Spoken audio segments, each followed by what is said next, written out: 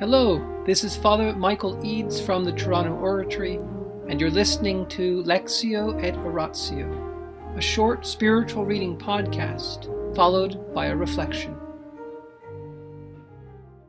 Imitation of Christ by Thomas à Kempis, Book 1, Chapter 3, How Truth is to be Learned. Oh, to be one of those to whom truth communicates itself directly, not by means of symbols and words, whose meaning changes with time, but in its very nature. Our own estimate, our own way of looking at things, is always putting us in the wrong by taking the short view. And here are we, splitting hairs about all sorts of mysterious problems which do not concern us.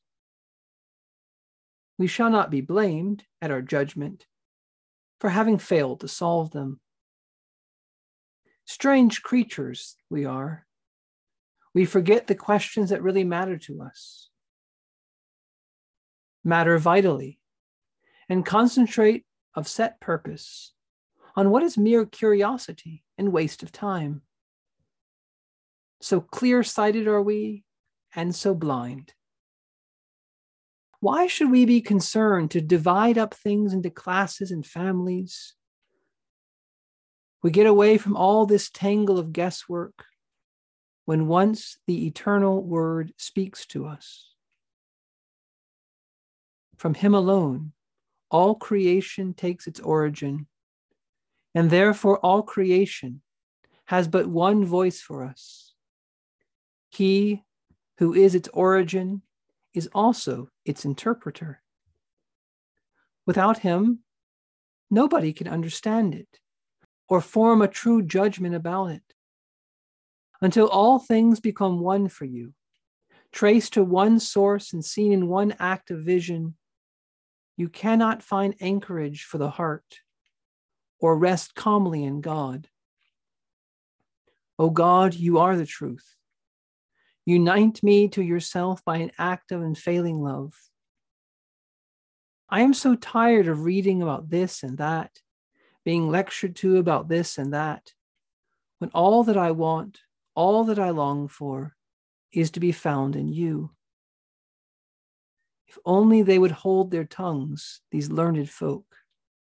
If only the whole of creation would be silent in your presence, and you alone, speak to me.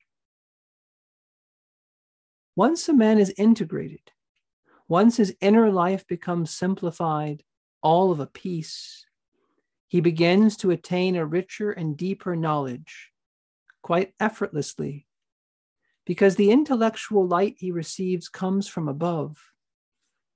Freedom of heart is his, and simplicity of intention, and fixity of resolve.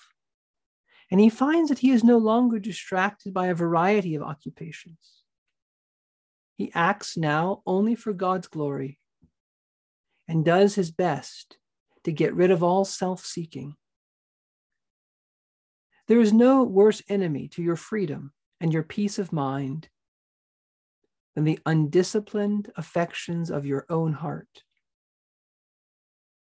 Really good and holy people plan out beforehand in their minds how they are to behave in given circumstances. The course of their lives does not sweep them away into following their lower instincts. They shape it for themselves according to the dictates of right reason.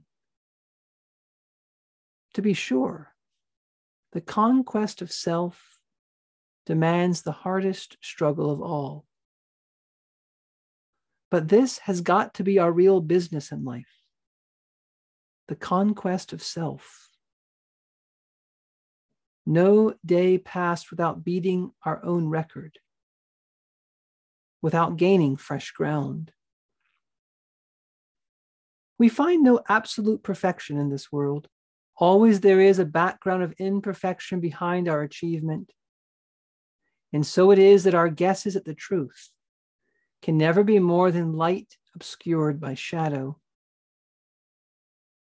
The humble man's knowledge of himself is a surer way to God than any deep researches into truth.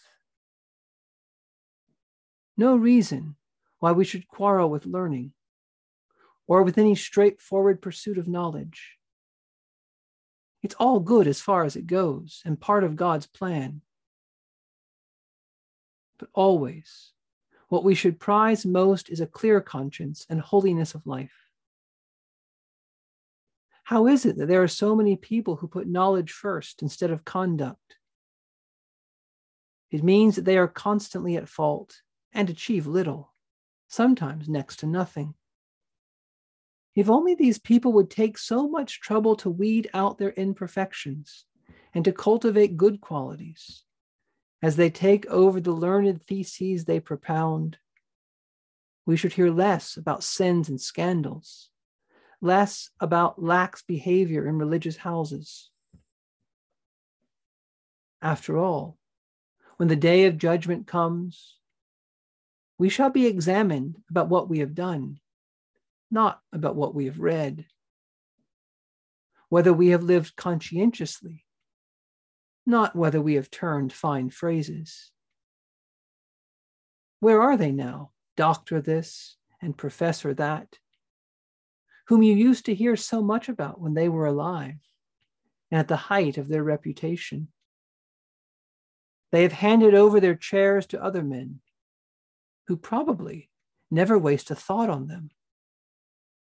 While they lived, they counted for something. Now, they are never mentioned. So soon it passes, our earthly renown. Well for them, if they had practiced what they taught, then indeed they would have studied to good purpose. How often the worldly pursuit of useless knowledge brings men to ruin by distracting their attention from God's service. They must play the great man. They will not be content with a humble part, and it only leads to frustration. True greatness can only be reckoned in terms of charity. The really great man is one who doesn't think much of himself and doesn't think much of rank or precedence either. The only clear-sighted man is one who treats all earthly achievements as dirt because he wants to win Christ. The only educated man is one who has learned to abandon his own will and to do God's will instead. In the name of the Father, and the Son, and the Holy Spirit. Amen. Angels of God, our guardians dear, to whom God's love commits us here, ever this day be at our side, to light and guard, to rule and guide. Amen. Most Sacred Heart of Jesus, teacher of teachers, have mercy on us. Saint Philip Neri, Apostle of Rome, Counselor of Popes, Vessel of the Holy Ghost, pray for us. In the name of the Father, and the Son, and the Holy Spirit. Amen. To win Christ. To win Christ. That's what Thomas à Kempis says is the goal of our life. The truly wise person aims at that.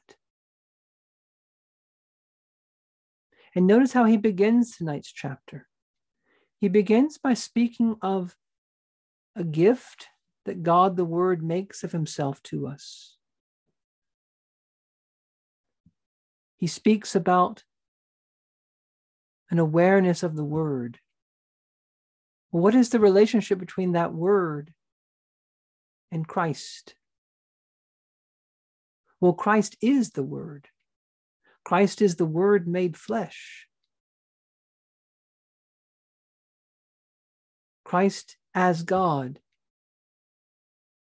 is called the Word or the Son. God from God, light from light, true God from true God. In the beginning was the Word, and the Word was with God, and the Word was God, St. John writes. In other words, God the Father eternally spoke a word. that is his Son, in which he expressed in that one word everything he could express about himself, in which he spoke everything that could ever be spoken. And that word is the truth, because the truth is the conformity of our speech and reality. When we speak the truth, we speak what is our mind. Our words conform, match, line up with what we are thinking.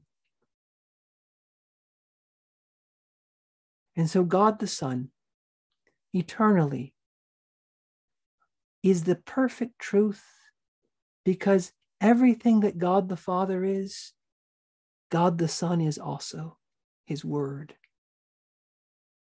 God the Son completely, perfectly expresses, is the image, is the reflection of God the Father. And because there is this other in God, the Son, so through him, through that word, his Son, God created other things, finite things, created things, as a reflection of his Son. Why? Because God the Father loves his Son, and he wanted to give his Son a bride, a world, a gift. And so the world is made through the Son, in reference to the Son.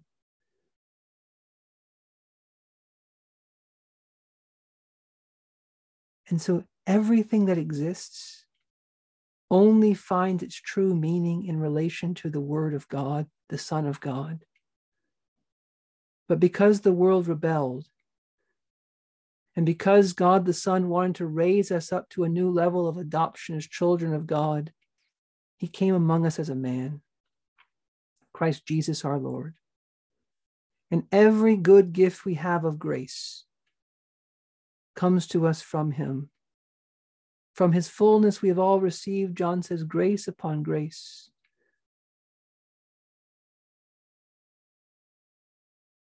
The law came through Moses, but grace and truth have come to us through Jesus Christ. And so it is Christ Jesus, the true God and true man, who unites in himself heaven and earth, that unifies everything. And if we find him, we find life and love and truth. In him is the fullness of wisdom. We find God himself in Jesus Christ. And everything becomes unified. Everything becomes simplified. When we understand that everything in the universe came forth through the Word and returns to the Word. By the fact the Word became man. I count everything as loss, St. Paul says, to know Christ Jesus and the power of his resurrection. And so tonight, Thomas à Kempis is exhorting us. Do not think that anything else matters eternally except loving Jesus Christ. Now, if Jesus Christ wants us to study, if Jesus Christ wants you to make something beautiful for God, if Jesus Christ wants you to write books or to learn or to study, great. Because then we're doing God's will. What Thomas à Kempis doesn't want us to do is to try to set apart a part of our life that has no connection to Jesus. So what must we do tonight? Well, let us humble ourselves before the Holy Spirit. No one can say that Jesus is Lord except by the Holy Spirit. Come, Holy Spirit, love of the Father and the Son, and put in our hearts a true desire for Jesus Christ. Put into our hearts, Holy Spirit, a humble distrust of self, a humble zeal to resist our fallen natures, to resist ourselves when we try to set ourselves up apart from Jesus, to live our lives apart from Jesus. No more. What will it cost, Holy Spirit, to give us a little bit more love for Jesus this Lent? In the name of the Father, and the Son, and the Holy Spirit. Amen.